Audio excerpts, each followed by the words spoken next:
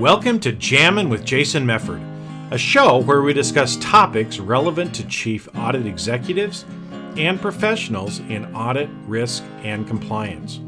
We discuss the technical and soft skills needed to navigate the minefields of organizations. You hear best practices and practical advice for helping you advance your career, and we'll even talk about music, mindfulness, and psychology, because we can. So sit back and relax while you listen to the #1 podcast in the world for internal auditors, unscripted and unedited. Hey everybody, I am back and talking with Nathan Picard today from 9B. And we've got some, I met him a few months ago and we just kind of, touched base back and forth. Has a really cool product that they're working on, that they're rolling out here. That's very relevant to what most of you are doing. And I think some of the pain points many of you are feeling as you're trying to transform your internal audit department. So I'm not going to tell you too much more now, but we're going to get into it because you got to listen to the whole episode. So Nathan, welcome. How you doing today? Doing well. It's like I said, it's exciting. When we talked a little while ago about what you guys are doing, it's like kind of like a little mind blow for me, because it's like, oh man, I can see how this can really, really help lots of people, right? So maybe just jump in at the first, just kind of explain a little bit about, what you do, what your company does, and then we'll dig in, because I think, like I said at the beginning, there's certain pain points people are feeling, and they're like, how am I going to get through this? Well, guess what? Listen to this episode, because you're going to find out. You're going to get some answers today as actually some easy ways for you to get past some of this stuff. Yeah, I'd be happy to share. So 9B, we're all about data analytics, and specifically with a focus on internal audit analytics. And I have about 15 years experience doing data analytics. Started out with the city of Tulsa, and have a certified internal auditor, certified information systems auditor designations. But really just over the years, went to all the classes, all the training on continuous auditing, always got super excited and never really knew how to pull it off with all the other duties and responsibilities of being an employee in an audit department.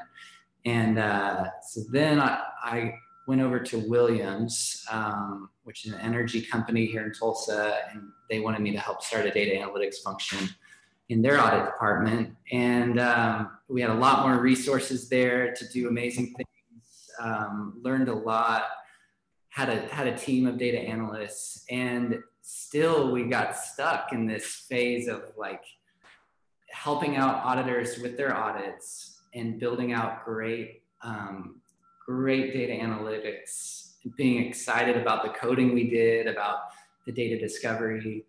But then once that audit was done, we never saw our data, all that work that we did, that we put into the coding, we never really got to see it come around again. So just still had that dream of the idea of continuous audit, continuous risk assessments.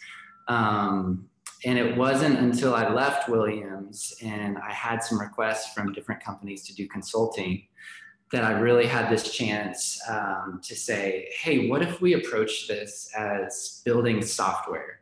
And so I got the head of Agile here in Tulsa to be my Scrum Master. And we just like brainstormed with thousands of Post-it notes, as you can see behind me. Yeah. How to actually do continuous auditing from a software perspective. So we do, when we take this agile approach where we spend, for every module we build out, we spend 2 weeks doing data discovery and planning, where we just go in, we learn all of the tables that are important for a process like AP, and how they relate to each other. We build out an entity relationship diagram that shows how everything is working from like a data flow perspective. And then we all, at the same time, me as the internal auditor, so I've got a guy that's just great at programming, that's digging into the database. And then I, as more of the internal auditor background, I'm interviewing the process owners. I'm determining analytics are important, and I'm working with the developer who's in the data, and I'm saying, hey, can you find this? Can you find this? Because I'd like to do this kind of analytic. And so we've built out a backlog, kind of this agile Scrum backlog of analytics during the planning phase. And then we spend a 2-week sprint where we just build out those analytics. Sometimes we have 100 analytics that we want to build out in 2 weeks. And so we have to prioritize, and we create user stories based on what the user of this analytic is going to need. And all of that is very according to the Scrum method. And so a lot of times we'll end up with 30 to 50 analytics that we built out over 2 weeks, because we got all of the data just perfect for us to build out analytics. And then we do one more sprint where we visualize it. And so that we use Tableau for the visualization. And every analytic is built in this software coding methodology to where it'll work together with every other analytic. So what we end up with over building the software is this beautiful, like, one-page report. And the one-page report shows you over the quarter or the month, whatever kind of time frame you want, what has happened across your organization. So across AP, across your purchasing card, your GL. I think we've done around 8 to 10 modules now. And it really just shows you just like a real-time risk assessment of what's going up, what's going down. And then when you choose one that's gone up, let's say in Tableau, it will then tell you where to do your next agile audits. And it gets specific. It says, like, this process step is where maybe 60% of the increased risk has occurred. And so that's where you should do your agile audit. And then one of the things that we weren't planning on was just how effective this is for the management side as well. So another whole piece is, how do you do training of the process performers? And so that's for management to work on. And so the tool also says, like, these 4 people caused 80% of the risk. And here's the areas where they need to be trained, the exact problems they're having. And so you can go in and train them. And then the most awesome part is you get to see all the results of your work. So you did your agile audit on this process step, and next month you can see how the risks performed. Did they actually go down? And you can really start using your retrospective time in your agile process to say, okay, what happened with these risks? Did they go down? How can we change our process of agile auditing to do better? That kind of thing. I don't know. That was a big number. Sorry about that. Well, no, and it's so what I'll try to do too, because I know you're much on the technical side too, and have been doing software development and coding for a long time. So even though you've got the audit background, you're still kind of a coder. So if I need to, I'll try to translate a little bit for people that aren't. But a couple things that you said in there where I'd like to dig in a little bit deeper, because we've been talking about data analytics for a long time. Okay, I mean, I remember going back into the 90s. Yeah, we were doing stuff, but it's just never really got the traction. And one of the things that you said that I think is one of the reasons, one of the mistakes that most people are making, is they're treating data analytics as part of a project instead of building it into the overall process. Mm-hmm. Right. So back again, when you were at Tulsa and at Williams, and you're like, hey, we did this great work, and then the project's over and we never use it again. Yeah.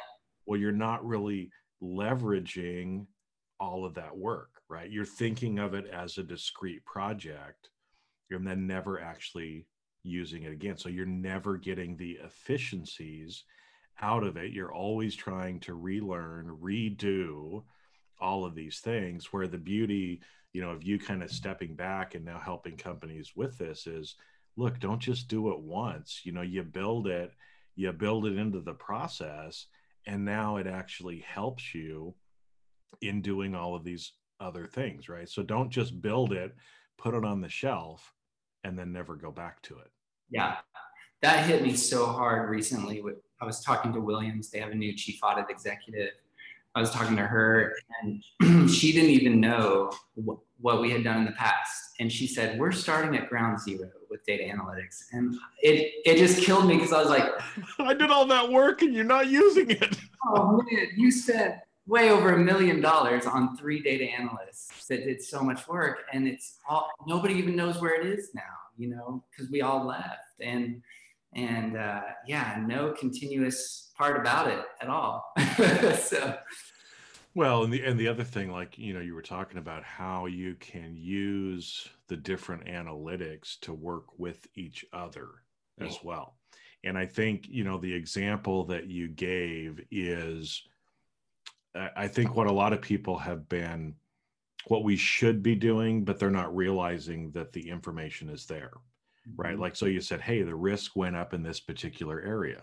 Well, why did it go up? Well, there's these 4 individuals in what they're doing, Pareto principle, folks. We've been talking about this forever too, right? Focus on the 20% that causes the 80% impact. Well, now you can actually visualize and see that with some of the analytics. And so we can be much more efficient in what we're doing, right? And that it lines into, as we were talking before we even got started here, the 3 things that a lot of people are working on: continuous risk assessment, agile, and data analytics. Well, they can all and should all be going together, right? Yeah, absolutely. And using them as a process, instead of thinking about everything just as an individual project. Yeah. And I think it seems like that's a big mindset that audit still hasn't gotten past. And again, like you said, it doesn't matter whether it's a small company, whether it's a big company. I mean, William spent $1 million on a couple of analytics, and then they're not using them, right? It's like, I mean, you should be continuing to use these things, right?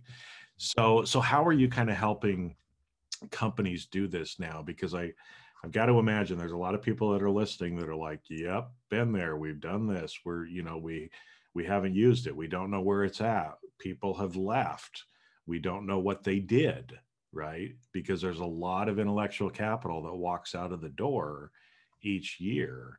So how have you kind of helped companies overcome some of these challenges that most every internal audit department has? Yeah, I think that's where we were trying to come up with a solution when we were in the companies of how to pull this off. And it's always like, can you just give us like 50% of our time to work on a continuous audit piece? And it just never worked, because we did good work and we always had so much demand from the auditors for the projects they were doing right then. And so we never got to really focus. And I think that's where starting a company where we get contracts to do this, and we can actually spend the time to develop it out as a software has been the answer that I've been asking, like, just going to all these conferences and they tell you the theory of continuous auditing. It's like, I want to see it actually in real life work, and so I don't know. I think another piece is when you put an analyst in a group of internal auditors, they are a very different type of person. And so for me and the other analysts that I've worked with, we've always felt very stifled by the environment we're in, whereas we want to be, I think we're a lot more creative. I was an art major in college before I moved into accounting, and just a lot more creative, and really wanting that like back and forth with other creative individuals. I think is probably why you see analysts kind of not staying very long with an audit group, or just ending up losing a lot of steam from when they start. So I think for us, it's been creating a company that's all about the creative side, all about celebrating this idea of data analytics in an amazing way. And I don't know, I think that's part of the answer that we found. Well, it's interesting, you know, as you were talking about kind of from your perspective, right? Because you have the audit background, Yeah. but you're artistic and creative in nature. And I think sometimes we kind of forget that because, you know, coders, analysts, they're really kind of creating art, but it's numerical art. And in fact, you know, for those of you that know a lot about art, it's all about math at the end of the day, right? The proportions, Fibonacci numbers, all kinds of stuff. Okay, but we don't have time on on this episode to get into this.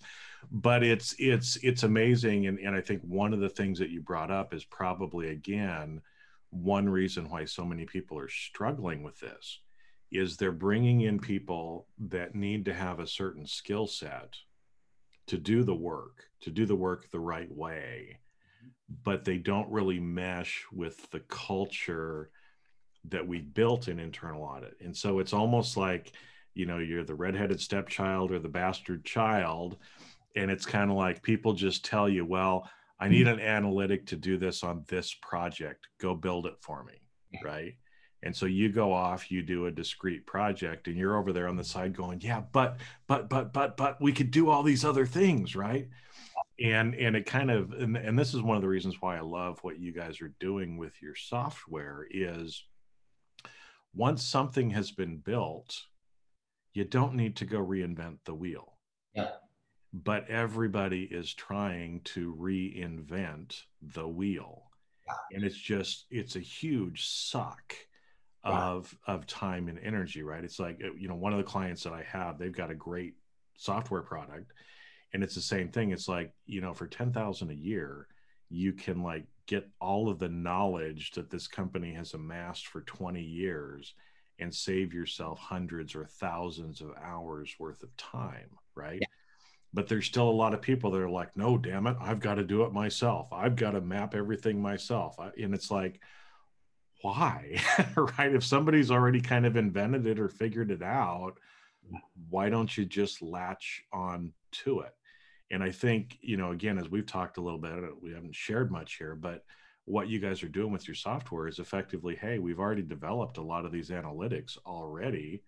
All you got to do is plug it into your data, right? Because somebody's already built it, and it's kind of like a plug and play kind of thing that you can do. Yeah, that's what we love is the way we built it. It's very object oriented. So like you've got your data layer that you have to do your data discovery, figure out what tables are interacting with what tables, and get you to those final data points. And we call that our prep table. And so when our prep table is done, then the next layer is all these analytics that we've already built, and they can just use that prep table. And so, yeah, it is. It's very much plug and play. And I mean, we get excited about all the ways to make it even more customizable, where we have a survey that goes out and says, what are your P card limits? And when they answer that number, then that goes and plugs into our script that looks for when they do a split transaction that goes over their P card limit, that kind of thing. Okay, so you've actually built it in so that even though the scripts are kind of pre-built, like you said, they put in their limit, it customizes, you know, 95% of it is already built. You just need to know what the limits are so that then the analytic can run based off of the set parameter that you have, right? Beautiful. Instead of having to rewrite the whole script, all you got to do is tell them, hey, it's $5,000. Okay, sweet. $5,000. Now we know where all your data is, so we know where to pull the information is. Because again, it's not just as simple as saying, here, click, click, click, right? You still have to select the data source that you're coming from. But once that work is done, then a lot of these analytics that you've already built can start functioning operationally for companies as well. I'm guessing that would save people hundreds of hours. Yeah, and the other thing that we're excited about is really working with all of the new cloud ERP systems because they have a lot less customization on them than the server-based ones. And so we get excited when someone comes to us and says, we want it for this cloud system because we know once we spend the time to do that discovery, it's kind of a one and done thing, and we can apply it to any other customer of that cloud ERP system. So we get excited about that too. Well, yeah, that's interesting because I never even thought about that too. But yeah, as the software companies have moved more to their cloud instances, there's less customization by the end user, and so because of that, it actually makes the data analytics side of it easier because Yeah. you're not trying to work around a bunch of customization. Yeah. Wow, I hadn't even thought about it that way.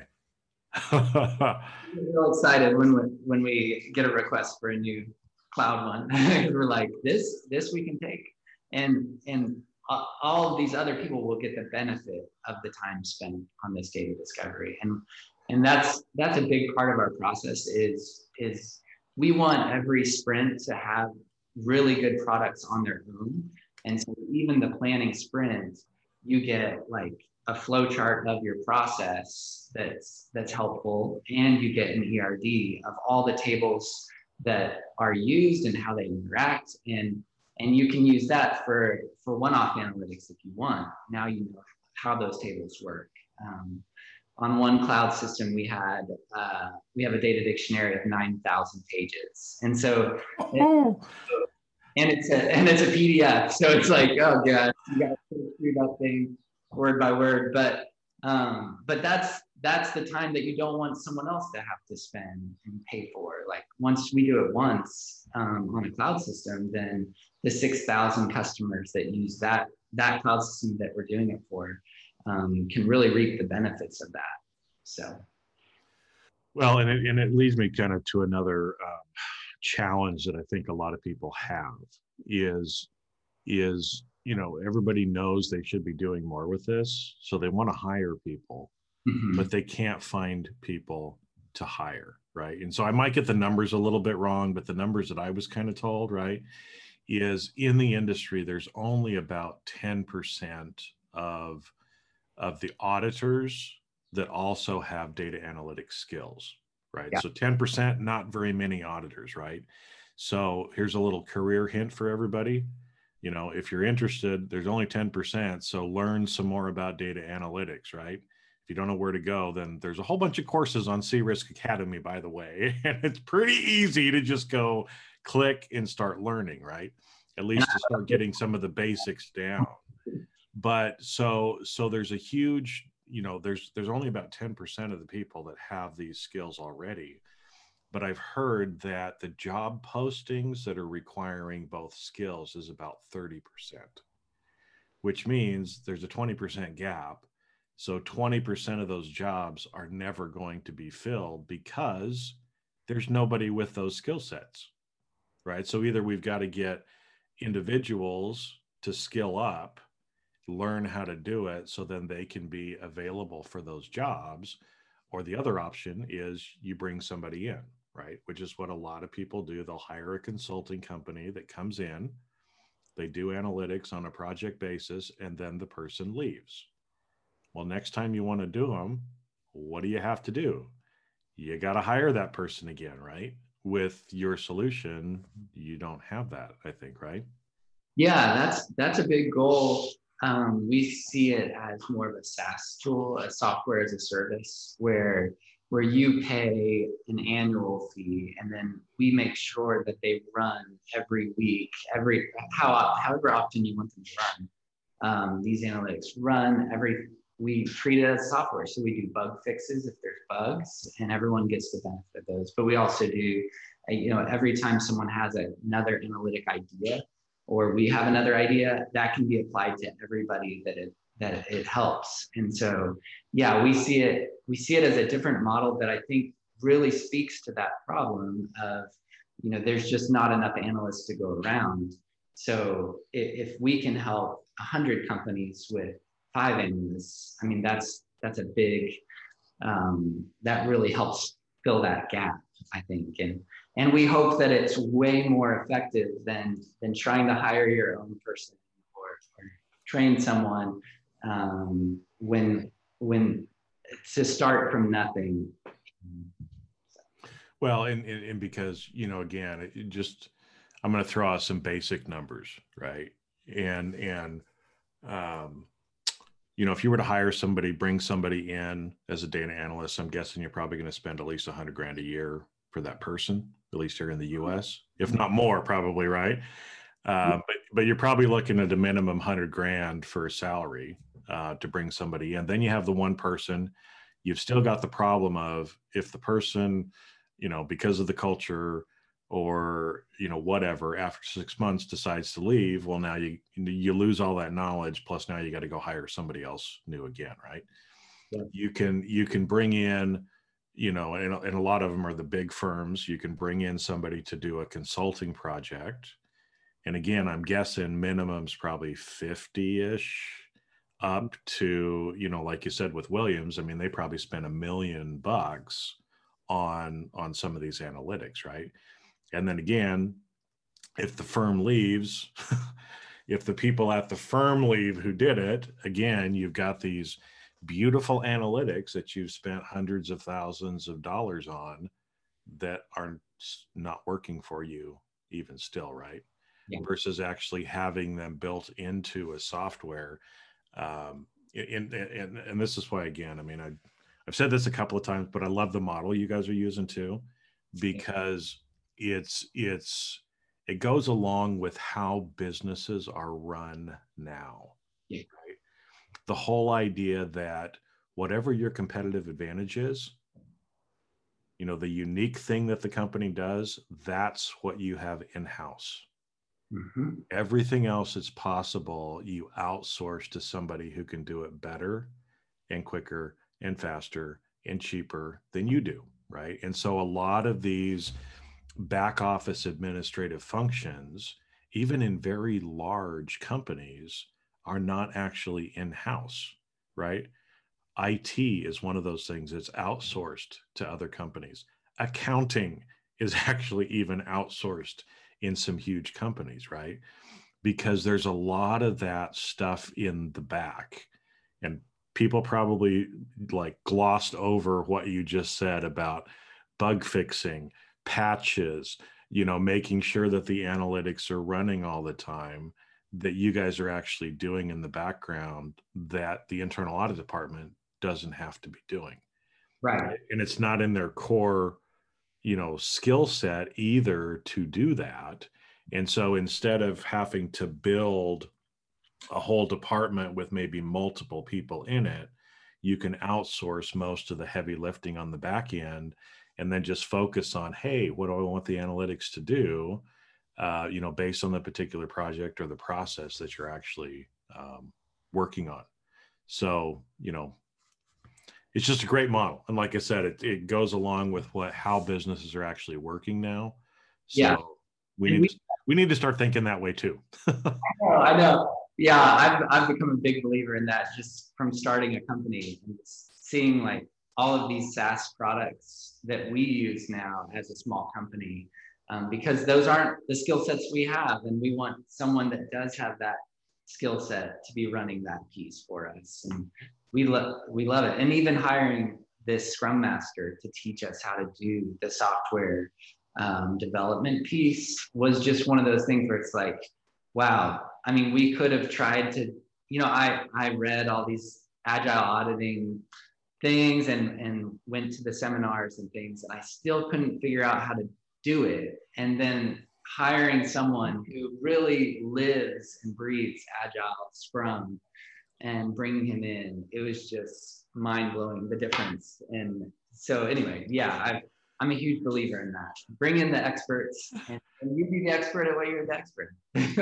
Well, and don't waste your time trying to figure it out when somebody else has already figured it out. Yeah. Right. Yeah. I mean, again, so just like you were saying there with Agile, right?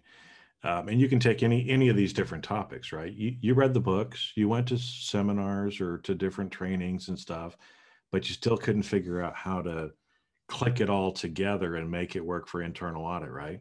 Well, as an example, one of the guys, we just actually came out with a new course on C-Risk about this. Took the guy 3 years to figure it out and to actually make it work so that it actually practically works and people can actually do it, right? So, just like with what you guys are doing, it's like, do you really need to spend 3 years trying to figure it out, or do you just leverage what somebody else has already figured out? Right. And again, I know some people like to make things hard. I prefer to have things easy and bring in the people that I need to be able to help with that. Because like you said, I do the same thing in my businesses. We outsource a lot of things that, yes, we could do internally. Right. Okay. We could do it internally. Could we do it cheaper? Maybe in hard monthly cash costs, we might be able to do it easier, but long term and risk reduction standpoint, way cheaper to outsource it when you start to consider some of the other things that could go on. Yeah. So, as internal audit, we need to, I think, start thinking that way. I talk a lot about us getting out of 100 years ago.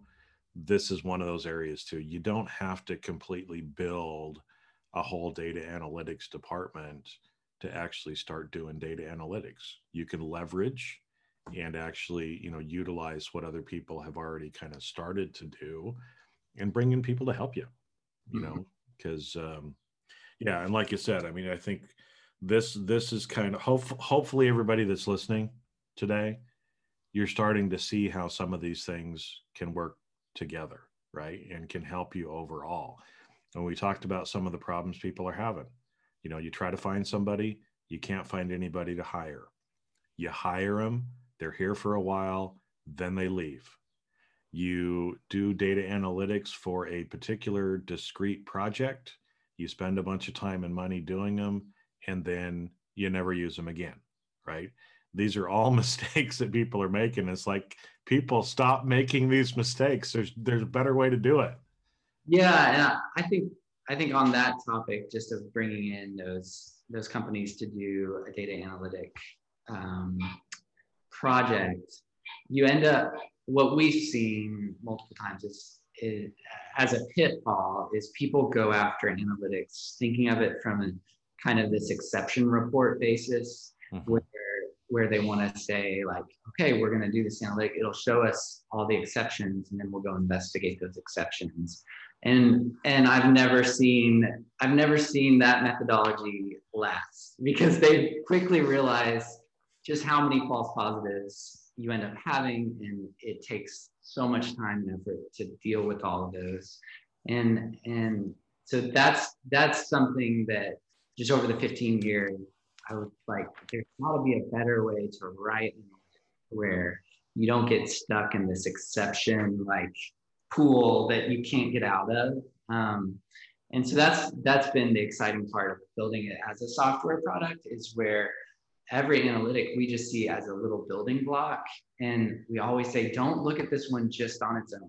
Like, maybe it's weekend transactions. Well, maybe there's 100 reasons why they would have a weekend transaction, but it's so like we run our operations 24/7. I mean, come on, right? Yeah.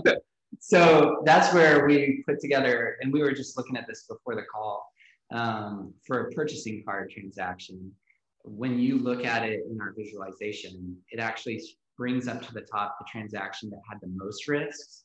And so this one transaction had 17 risk flags. And so it had a duplicate, it had like the approver approved it in less than 30 seconds after approving the one prior. So they didn't adequately look at the receipts, pull them up and look at them. And it was 17 of those types of things. And weekend transactions was one of them. It was on the weekend.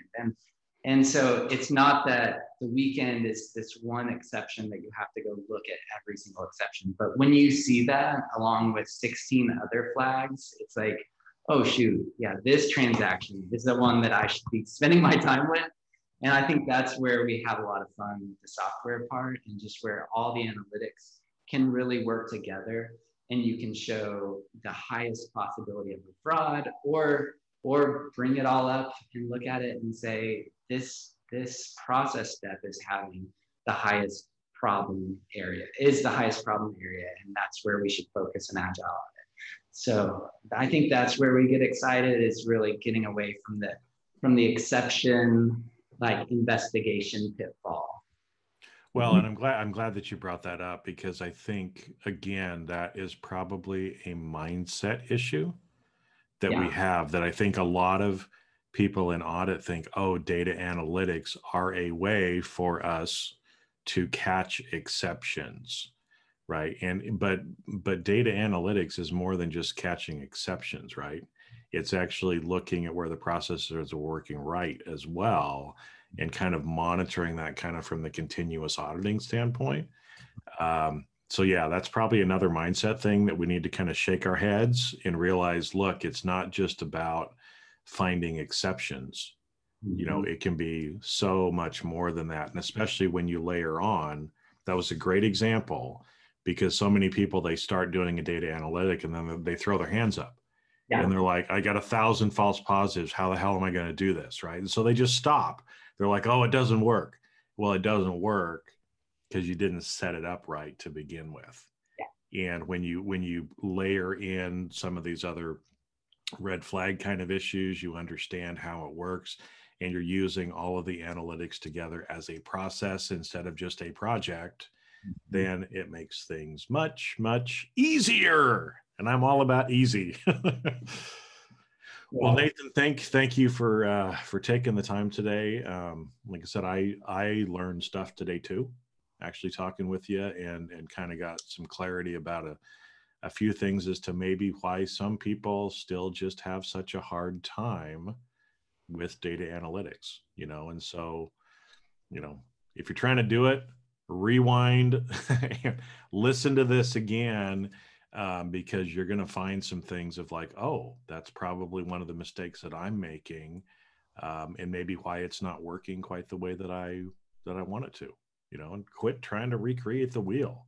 Just, you know, if somebody's already figured it out, then leverage what they're doing. So Nathan, thanks for sharing with everybody today. Appreciate you taking the time. Yeah, thanks for having me. And that's a wrap. Thanks for listening to today's episode of Jamming with Jason. Keep on rocking in the audit world. Have a great rest of your day, and I'll catch you later on the next show. If you'd like to earn continuing professional education for listening to today's episode, head on over to C-Risk Academy at ondemand.criskacademy.com. And that's C as in the letter C, riskacademy.com. Not only do you get a CPE certificate, but you also will have access to the video version of today's show. The views and opinions expressed on this show are that of the individuals and not of their respective organizations.